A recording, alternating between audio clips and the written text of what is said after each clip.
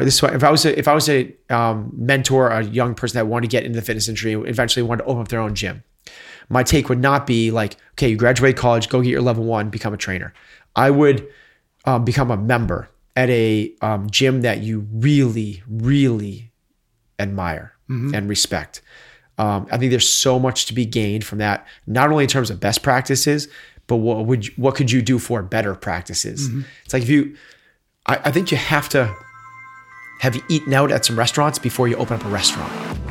We are here because we know the outcomes in our lives are within our control. That taking absolute ownership of how we eat, sleep, train, think, and connect with each other is how we'll optimize our health and happiness.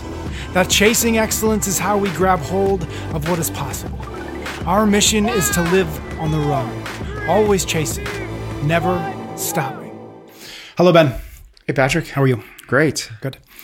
Today we're going to talk about building or navigating a new career or a new business within fitness or within the world of fitness. Cool. Right? And I think we'll stick to the world of you have your hands in a few different things within the world of fitness in the broader sense. But I think we'll probably try to keep it to training people and gyms and that world. Yeah. Unless you see something applicable to talk about, things like comp train or whatever else. Yeah. So I wanted to start with just a sense from you on what, just a reminder of what your life was like when you started on this journey. We've definitely talked about it a bit in the past, but I'm curious if you want to just walk us back a little bit, just so we have a good context for what was your life like when you decided to make training, fitness, CrossFit sort of the thing that you decided to do? When I was going through school, I never had the ambition of becoming a trainer, becoming a gym owner or coach or anything of the like. My future laid in the path that my dad had kind of followed, which was the traditional business world, the 9-to-5 corporate America. So when I graduated school, I went into that. I worked for finance for State Street Bank in Boston, kind of pushing money around the world, doing back office work for foreign exchange traders. And then, as a lot of people know, I've listened to this. When 9/11 happened, I had this like epiphany, this revelation, which this is not what I didn't like it from the get-go, but I had no impetus for change. When that happened, that was the impetus. It was enough that like I don't want to be behind a cubicle, behind a computer, in a cubicle, for the rest of my life. This is just not what I'm meant to be. So, I took a year off, became a ski bum, tried to get my life in order, and that's where I kind of found, where I fell back on my passion of fitness. I was doing triathlons at the time. I always went to the gym. I always read like Men's Health. Like I was the guy that like knew about like glycemic load before anybody, like any of my friends even knew like that sugar was bad for them. So I was kind of like, okay, I have a little bit of a head start in this. It's of all the things out there, it's a thing that I know how to make money. I mean, it makes sense. Like if I was becoming a songwriter, I have no idea like like how do I make money out of that, right? So I got it. I understood like from point A to point B how to do this. So I started training people in homes, in their homes, just in random homes. Yeah, right. That house looks empty. and then from there, kind of like share the track so people can understand my journey a little bit. I started working at a global gym. For people I know, it was a Boston sports clubs, and there's like New York sports clubs, and that's part of that chain. And I was a personal trainer there for about a year and a half or so. And then I started to find CrossFit and became a strength and conditioning coach at one of like the elite New England prep schools. And that's when I really I became affiliated, got my level 1, started training some of the parents, rented out space from the school to train them while the kids were in school. Then grew that to where I rented out space from another community center. And that snowballed after about 2-3 years to where I was like, the writing was on the wall. Like I had a nice little client base of about 50 people taking my morning classes consistently. Not showing up every day, but like that was my customer base, if you want to say, somewhere between that 40 and 60 number.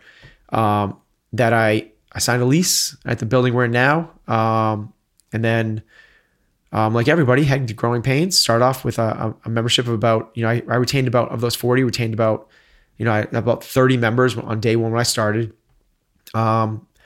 Worked really hard, long hours, from sun up to sundown, the normal journey of an entrepreneur. It was the grind. I didn't take a vacation for 2 years, worked 6 days a week. We closed the gym on Sundays because otherwise I wouldn't have a day off. I worked every day. So it was 7 days a week from, about 14, 16-hour days every day, not to including like the time where you go home and then you're on your emails and everything else. But it was awesome. It was like really, really, really awesome because for the first time in my life, I was doing something I was passionate about. I loved. I didn't realize how much I liked to work because I was never doing something I loved. So I used to hate work. I used to live for 5 o'clock and used to live for Friday nights and the 2 weeks vacation. And that just changed the ball game for me. What was the change that happened from being a personal trainer at Boston Sports Club to being a strength and conditioning coach at an elite private school, or however you put it? Was the one? How long did that take from? I have clients who I train at this Globo gym, and then suddenly you're at the school. Yeah, I was doing the Globo thing for probably a year and a half, or maybe 2 years. Memory isn't served me that well there, but it was. Call it luck if you want to, but it's like, I think luck is where like opportunity meets preparedness, right? I was ready for that position. I was, I had done enough, work in the field that I knew, kind of felt like I had a program set. So when I went for the interview, I said, this is how we're going to work. This is how it's gonna be different than, and of course I was like, we're working with sandbags and kettlebells, which they're like, what about the leg extension machine that we have? And like, literally I went into the high school gym, and like day one before I started, literally like I went in there, the gym, it's closed. I have the keys. I went in there. I moved all of the equipment out in the hallway, and the athletic director comes in. He's like, "What the hell are you doing?" And I had like, looking back on it, I was like, "What the hell was I doing?" But that's what I literally was like, "We need floor space. We're like, you can't do this with this." And he's like, "It's not just the students; it's the teachers. The teachers use equipment." I was like, not anymore. So it's like I went in with this vision of what we were going to do. Probably didn't clarify it enough or ask for permission enough, but I went and I changed the approach, and I had a very clear idea of the way I wanted to do things. Started doing it and did it for 2 years before like enough momentum built up where I was like, this is something I want to do for the rest of my life. Mm-hmm. Were you successful off the bat in the school in terms of like, were you able to see what was in your head? Were you able to see it in action? No, I mean, truth be told, I had a methodology, a philosophy, but I didn't have a big grand vision. I wish if I had to go back now, I would have changed things. I would have done things a little bit differently. Kind of like for people that want to geek out about it, training a team. I went a little bit sports team. A sports team. So I would train like the football team. And I would work with like the tennis team or whatever it was, the wrestling team. And because you only get to work with those guys like once, twice, maybe at most, like you're working with them 3 times a week, but really it's usually in the off season. For the football team, it was in season. I got them once a week in the weight room and then once a week on the field. Knowing what I know now, I wouldn't have dived so far down the rabbit hole of constant variance. I would have gone with more of a set system, periodized approach, because constant variance works really well when you have a lot of frequency, a lot of consistency, a lot of work behind it. It doesn't work well when you get it once a week. Mm-hmm. So if once a week you're doing snatches, but then the next week you do back squats, and the next week you do rowing and burpees, it's like you don't get that. It's going to take a long trajectory towards that horizon of gains. Right. I would have gone a little bit differently. Like let's just get really strong. Let's do a back squat cycle, or I would have blended the world of CrossFit with traditional strength conditioning a little bit more than I did. When you started, when you made that transition, you said, okay, this is the direction I want to go. Did you have any credentials, and was that important? Yeah, I had my CSCS, I had my ISS, I had a lot of these like training certifications. So I had my NASM certification, my NSCA, I hope we're getting the right, CSCS, I had ISSA, International Sports and Science, I had, so I guess to the people hiring me, it mattered. But in terms of anything else, those things don't mean anything. Those are like, I don't know. I just think they mean nothing. Right. I think that practical application and time in the gym is so much more important. To the point where if somebody's applying for a position with me now and they have their CSCS, that doesn't give them any more credibility or any more credence than somebody that does not.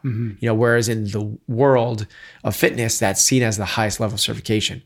If somebody had their CrossFit level 4, that would turn my head. That's something. Okay, so let's turn a little bit to maybe a version of you if you were 25 or 26 today. I'm assuming that's roughly how old you were when this journey started. Yeah, baby? Yep.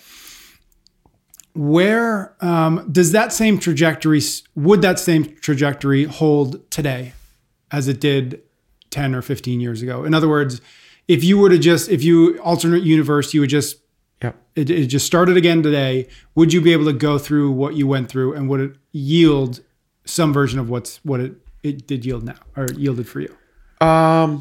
What's different about now that wasn't? Okay, so if I was to go through it now, I mean, I loved my journey because I got to see kind of like all sides of it, right? I got into fitness. So I played rugby and did like traditional bodybuilding. Not that I ever got on stage or anything like that, but that's the way I trained. That's the way everybody trained, right? You go to the gym, you do back and buys, I came to this like world of like sport. So I played rugby in college, and this bodybuilding training in the gym. Then I kind of morphed that into triathlon in the years outside of college. And then I did Globo gym personal training. So that kind of gave me this nice kind of, in the traditional like personal training route, this kind of a nice background, this foundation that I had before I got into CrossFit, which I think suited me well. I understood like Russian periodized approach to training, as well as like what a traditional taper program for a marathon would look like. So I kind of speak to a lot of different camps. I think that if I was to go through the process now, that lended well to what I was trying to create, but there's different opportunities now, like totally different opportunities. CrossFit didn't even exist when I started. So I shouldn't say that. It was like, it wasn't available to me. Now, if I was to go through the process, I think I would bypass the global gym model, and I would become a member. If I was to mentor a young person that wanted to get into the fitness industry and eventually wanted to open up their own gym, my take would not be like, okay, you graduate college, go get your level 1, become a trainer. I would become a member at a gym that you really, really admire and respect. I think there's so much to be gained from that, not only in terms of best practices, but what could you do for better practices? It's like I think you have to have eaten out at some restaurants before you open up a restaurant. Right. Like, don't just be like, I eat food, I should open a restaurant. Like, go and experience what it means to be a customer at some restaurants. That way you decipher like, I really like this. I think we can move this needle better in this direction, and so on. That would be my first suggestion, is definitely become a member, and definitely for a year. Now, if you can do that while also potentially like maybe interning there, that would be phenomenal. If I think the way to do this would be like, can I work the front desk for you for minimum wage? And for that, can I hang around your coaches' meetings and see how you develop your coaches and shadow some classes and talk to your coaches? Go and offer that, but don't go there without the offer of like, here's how I can help you. Mentorship, when you think about it, should be most people look at it like, how can this person help me? I need a mentor that can help me. And it has to be a two-way street, and really it should be the other way. It should be like, if you're going to go to somebody and say like I've had people come up to me and say like, will you mentor me? And like, I don't have the bandwidth to do that. But if they come up to me like, I'd love to gain some knowledge off of you. Would you mind if I kind of sat in around your meetings and around your classes, just a fly on the wall, just so I could absorb some things? And by the way, I'd love to help you out with your facilities, or, the equipment, or some marketing stuff, or whatever you have a skill set in, or I could do some data analytics for you, or I could, whatever it is, like help them out. That way it becomes like exciting for someone like, yeah, that sounds like let's see if we can make that work. Yeah, absolutely. Do you, what advice would you give to other coaches in your position if they were to hear from somebody and, whether or not they explicitly said, I'm looking for a mentor, can you help me? How do you, just to flip it a little bit, how do you make that experience useful for them as well? For the mentee? For the mentee, yeah. Yep. Like, how do you make sure that they're not just getting coffee and then you ignore them? Okay, so first off, I think it's on the responsibility of the mentee to make it useful. Like literally, you're giving them access. So from there, it's on them to kind of glean as much. So that'd be like, okay, so I got an internship with Bill Belichick. How is he going to make this good for me? It's like, that's not how it works. He's opening the door for you. You're allowed access inside his world. Now it's up to you. It's up to me as the person that's working for Bill Belichick to gain as much as I can.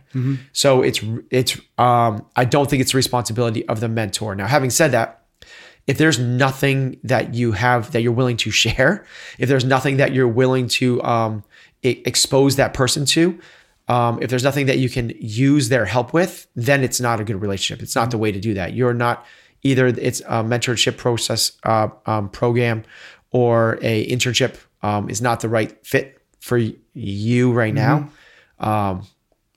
It has to be a little bit of a two-way street, but really the onus and responsibility falls on the mentee to pull as much as they can out of it. Okay, so let's assume that they've done that for 6 months, 8 months, 9 months, maybe a year. Throughout that year, should they be looking to, whether it's going to their CrossFit level 1, should they be looking for individuals who they can train? Like how do they get the most out of that year, assuming that they're doing enough to be able to, stay in the room and be at the meetings or whatever else, and help the way they can? What should they be looking at in order to get the kind of experience or knowledge or whatever?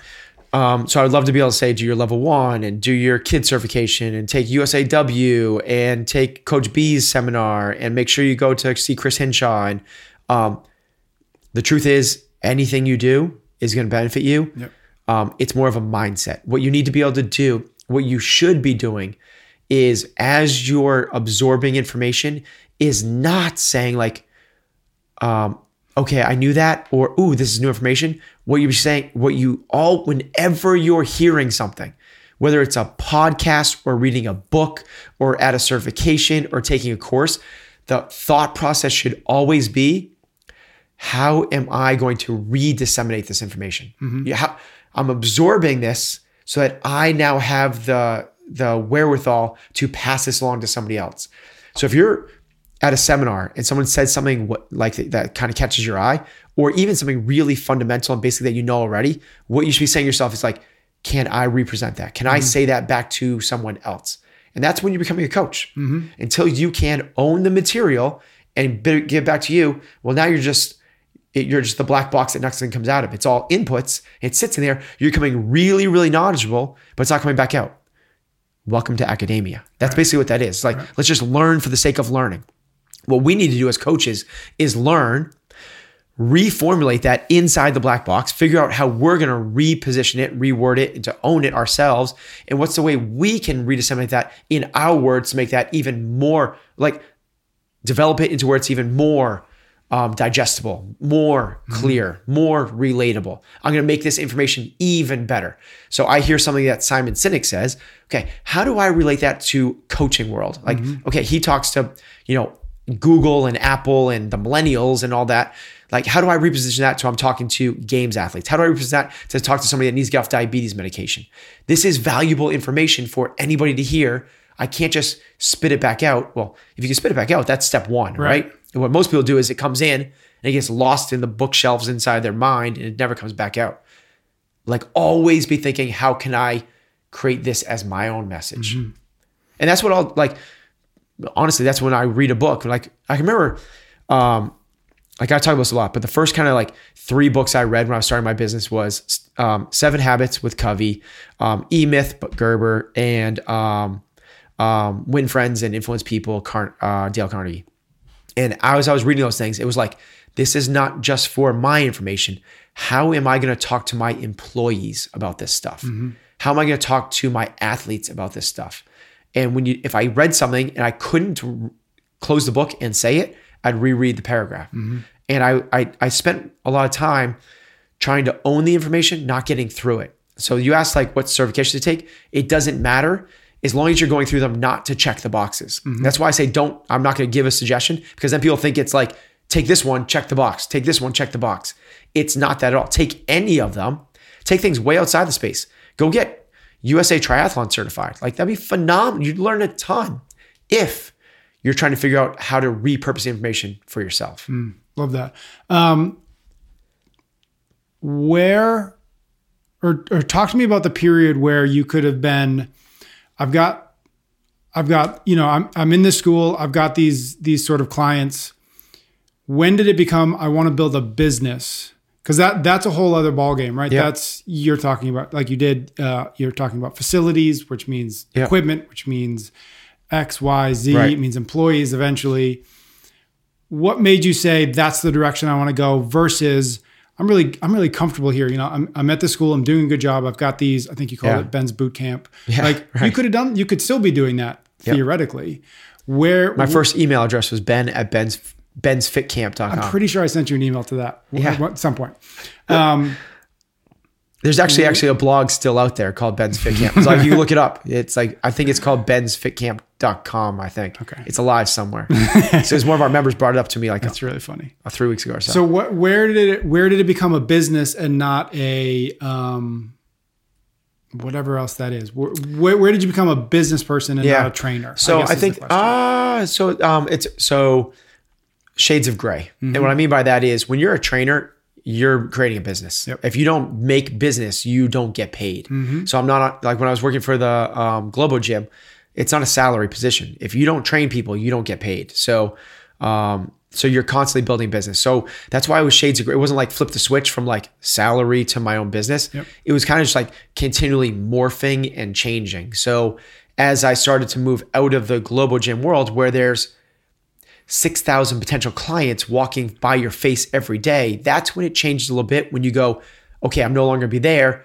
I'm gonna be at this other facility in a school with nobody walking by.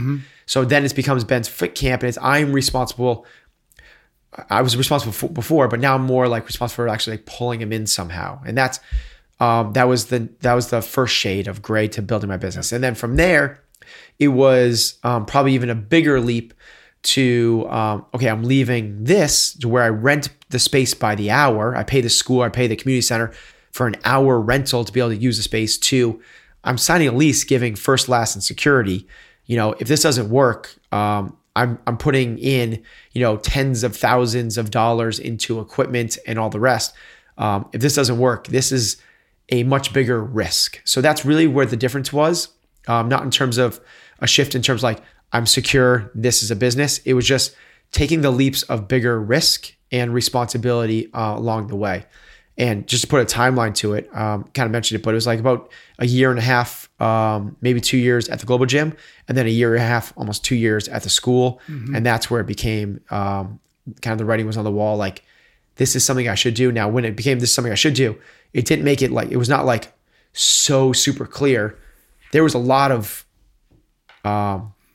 second guessing, a lot of what if this doesn't work, a lot of fear, a lot of being scared, and there was tears for sure, and uneasiness, and but never for once was I like questioning if it was the right decision. Like, it's still like, even if it was like gonna fail, it was still like, this is something I should try.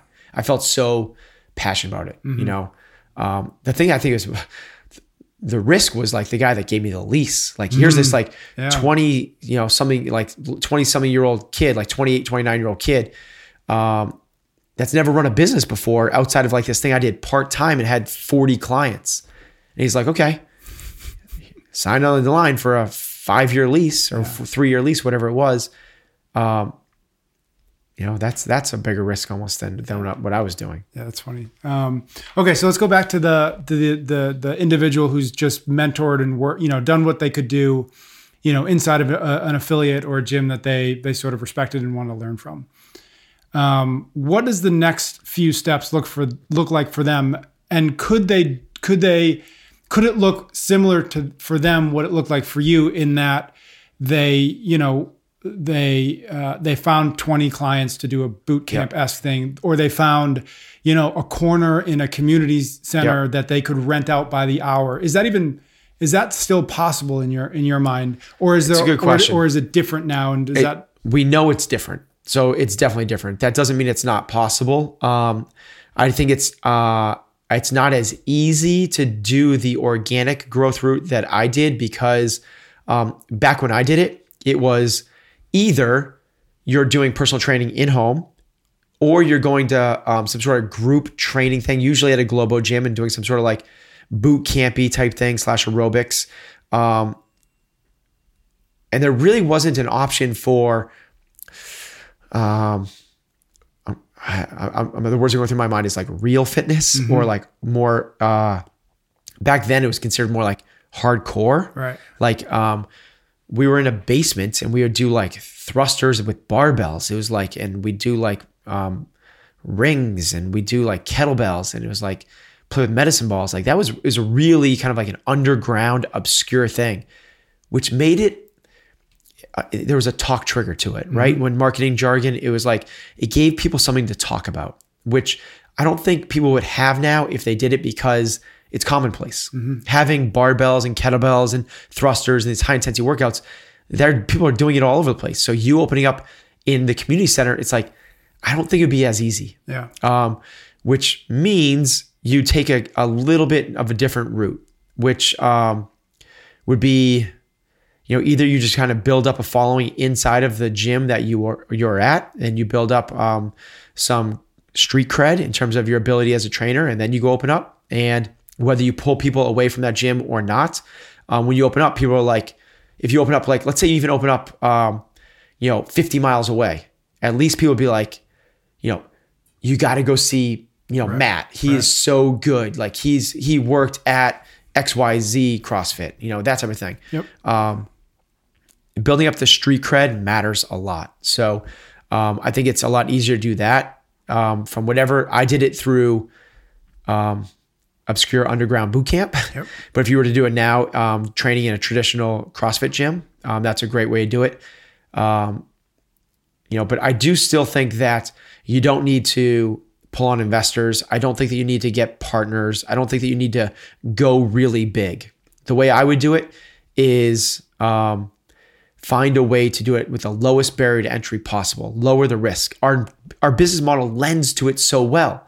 You don't need to do the global route, which is the global gym model is huge barrier to entry, huge investment, like upwards of like $3 to $30 million, right? Let's call the low end of it. Like to get a facility, to outfit it, to put in the smoothie bar, to put in all the ellipticals, to put in all the machines, to put in all the mirrors, to put in all the locker rooms. You're talking at minimum $3 million, like minimum. Now, if you want to scale it up, we can go up to 30. Or you're in the middle of a city or something. Yeah, exactly. Yep. So from there, what they do is they race to the bottom. Who can charge the least and get the most members? So let's try to get 6,000 members and charge them $10 a month.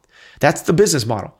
Well, ours is the opposite. Like, let's open up where there's low traffic, like in an industrial park, and let's not get the really big, pretty storefront in a retail area. Let's get a warehouse. Let's get tons of floor space, no equipment, and then when very low startup costs. Yep.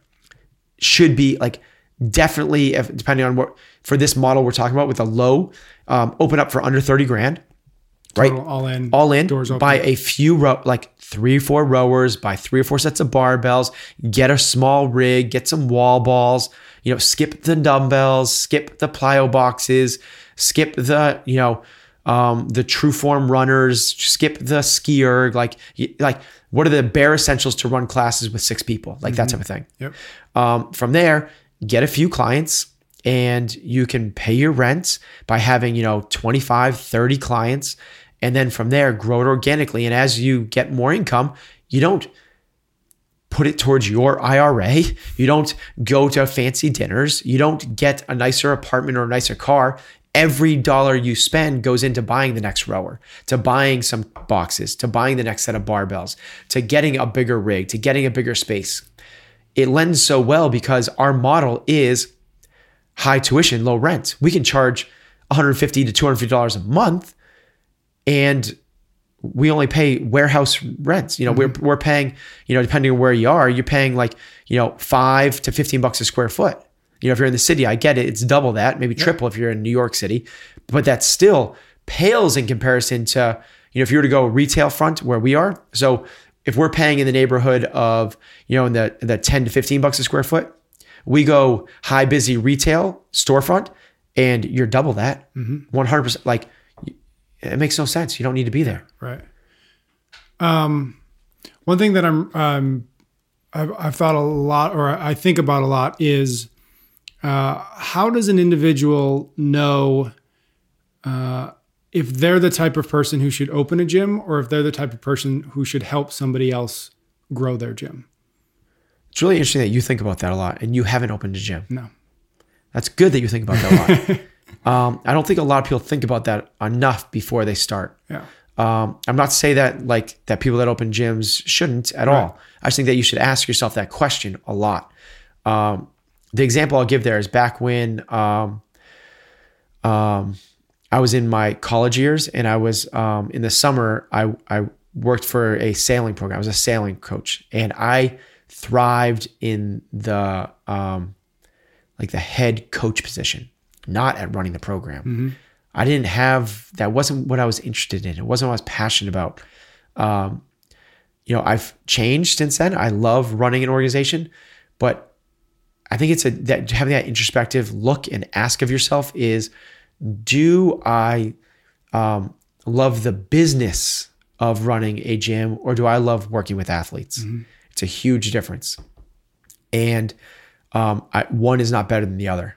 You can have a really fulfilling career and life working with athletes, like phenomenally so. Like if you could make 6 figures training athletes for sure. Do it on a one-on-one basis, charge $100 an hour, do the math, and you can really make 6 figures working not 40 hours a week. You have very little risk, very little stress, very little extra work to do. There's no, as opposed to what, you can also make equally as nice of a living, and the potential is a little bit higher in terms of earning potential, not necessarily in lifestyle. It depends on what you're looking for by being a gym owner, but it's a different ball game. Like take away what I do with the games athletes, my elite athletes, I coach 1 class a day now. So if that's my passion, if that's my drive, that's where I get my fulfillment, I don't have the bandwidth to do more than that anymore. So it's a great question to ask yourself. And I don't have the right questions or the right answers to figure out what it is, to figure out who you are, other than that's a really good question that you should be asking yourself. Okay. So we've got somebody who's found a good space that's not too expensive. They're able to get 20 or 30, they're able to work hard and get 20. So other way to kind of to jump in there. Yeah. If you don't know how to get the first 20 members, don't open up yet. Good. That's a good really rule. people are I'm because my method is always kick ass with one client, get that one client and just blow them out of the water. Just make them amazing. Just everything you have. My first client was Brian Curley. He's still a member of our gym, but I started working with him about 16 years ago. Been a member of our gym for 10 years. He won the first Masters CrossFit Games. He's still PRing at 59 years old. I got him when he was 41, I think, or something like that. And just from there, it's go. And people are like, well, how do you get the first one? And the answer to that is, I don't know, but get the first one. Yeah. I got it through a friend of my mom's. His wife was a friend of my mom's. I had never met and she got him a Ben Bergeron personal training gift certificate for his 41st birthday. Did you have to invent that? Yes. The gift certificate? Yes. Yeah. Yes. Yes, I could do that. Yes, of course I give you a gift certificate. How do I, copy and paste some stock art of a guy on a Bosu ball, Awesome. Okay. So that's a fantastic point. I actually remember one of the seminars that you did maybe a year and a half, two years ago, maybe now, somebody had just opened a gym and they had asked you sort of like basically that question, and your answer was, I would have told you not to open the gym because they didn't have the 20 or 30. You know, they didn't have that base. They just got to build up the base. They had the passion, but they didn't have the clientele yet. Like imagine like opening up a restaurant and being like, I don't know if anyone's gonna show up on day one. Right. Like you got to know people are gonna show up on day one. You're putting too much in. Like said another way, you should never. So the question came up. I did a seminar this past weekend, and the question came up about going into debt or like when should you break even, when should you be profitable. Day one, like if you can't be profitable on day one, you shouldn't be like you should not paying yourself, but you can pay the rent, you can buy the equipment, you can pay for the water bill and the electric, based off the current clientele you have right now.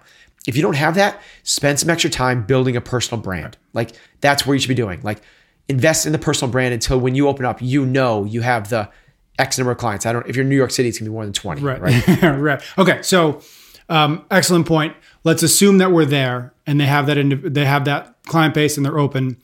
Obviously, there's a lot of things that you've learned over the last 10 years of CrossFit New England that if you had known 10 years ago, it would have been a lot easier is not the right word, but you would have moved a lot quicker. What are one or two really big things that when that individual is in that position, they've got the doors open, they've got some people in, and they're really ready to hunker down and make this the next 5, 10, 15 years of their life? What are the important things that if they know and understand it on day one, it'll make everything better? Okay, I'm going to give the generic answer that any business person would give because it's the right answer. Yep. And then I'll give a little something more specific, which is always be thinking, how can I make this better for the customer? Not better for you. It's not like, how can I increase the profit margins? It's not, how can I create more free time for myself? It's not, how can I scale this? How can I get from 100 to 300 members? That's not the question you be asking. Literally every single day you walk in the door, ask yourself, how can I make this better for my customers? Mm-hmm. That's by far and away, if you see things from your customer's point of view, that's the secret. That's what Henry Ford's, the secret to success lies in being able to see your business from your customer's point of view as well as from your own. That would be number one. Yep. Number two, not as jargony, would be know what you're trying to create. Like who is your target market? Mm-hmm. And now when I first, I did the business model stuff and I wrote a business plan and I found out about target markets. And when I first opened up, I was like, well, skip that section because anybody that wants to come into my gym, I want them as a member. Like literally, they're like, because they were like, find out the socioeconomics, figure out the radius in terms of geographic region, check out the, in terms of the demographics of their age and their, their median income. And I was like, it doesn't matter to me at all. Like if they want to be here, I want them as a customer. And I was wrong about that. Like I figure out who is your customer. It's not just, anybody that wants to come in and get fit. Back in the day for us, we did CrossFit, which is a certain methodology to it, right? And a certain mindset of people. So literally spend some time defining what that mindset is. And you know it, you just haven't put it down on paper. It's people that are willing to work for results. They're not looking for shortcuts, right? It's people that are humble enough to accept feedback. It's people that like to be a part of a community. So once you define that, it sets you up to answer some questions. Somebody walks in your door one day and they're like, hey, I'm looking for a space to do some Olympic lifting. I know you have bumper plates. Can I just come in on the side and do some lifting on the side? Mm-hmm. Well, if you know that your target market is somebody that wants to be a part of a community, the answer to that's no. Right. And now you know what you're looking for. If you don't have that clarified, then you're like, yeah, you know what we'll do? We'll create like this little prorated membership for you. And because you haven't defined who it is you're looking for. When someone comes in and they're like, hey, I just really want to get fit, really fit in 6 weeks. Can you help me do that? This says no. Mm-hmm. Like we don't take the shortcuts. This is a long haul. This is hard work. You got to be able to put in the work. Someone comes in and you give them feedback and they're like not accepting it well. And they're like, dude, I don't want to be coached here. Right. I just want to work out. It's like, well, that's not the right fit. Now you're figuring out, you're defining your community and you're starting to create a community. Similar to that, what we knew early on, which I didn't define well enough, but I put it in terms of like, what are some of our goals, is we were competitive. We were really competitive. And I wanted to create a competitive gym. I wanted the highest participation in the open. I wanted to win the CrossFit Games. I wanted individuals at the CrossFit Games every year. I wanted people on the podium at the CrossFit Games. That set up the trajectory of what we were trying to create. And we followed that pretty well. We've switched gears drastically in the last 3 years, but knowing what we're trying to create now is very different. Now we're trying to create a family of humble, hungry, happy people who kick ass in their 90s.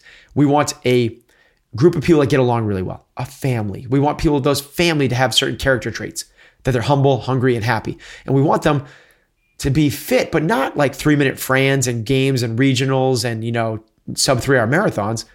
We're looking for them to kick ass in their 90s.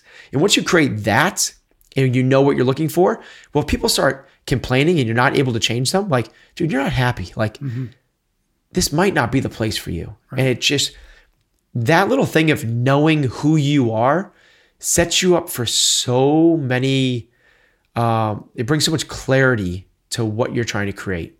I would start with that and try to figure out, from there, it's kind of another way of saying, like, what's your core values, what's your mission, but it's just in a different way. Like, button up, what is your brand? Yes, you're CrossFit. Yes, you're trying to get people fit, but it's more than just that. There's something special to you. Do you work with obese people? Do you work with kids? Do you work with the inner city population? Do you work with elite athletes? Are you trying to get people to the to be studs at the NFL Combine? Are you trying to create a family atmosphere? It's like, create the niche inside the niche. Yeah.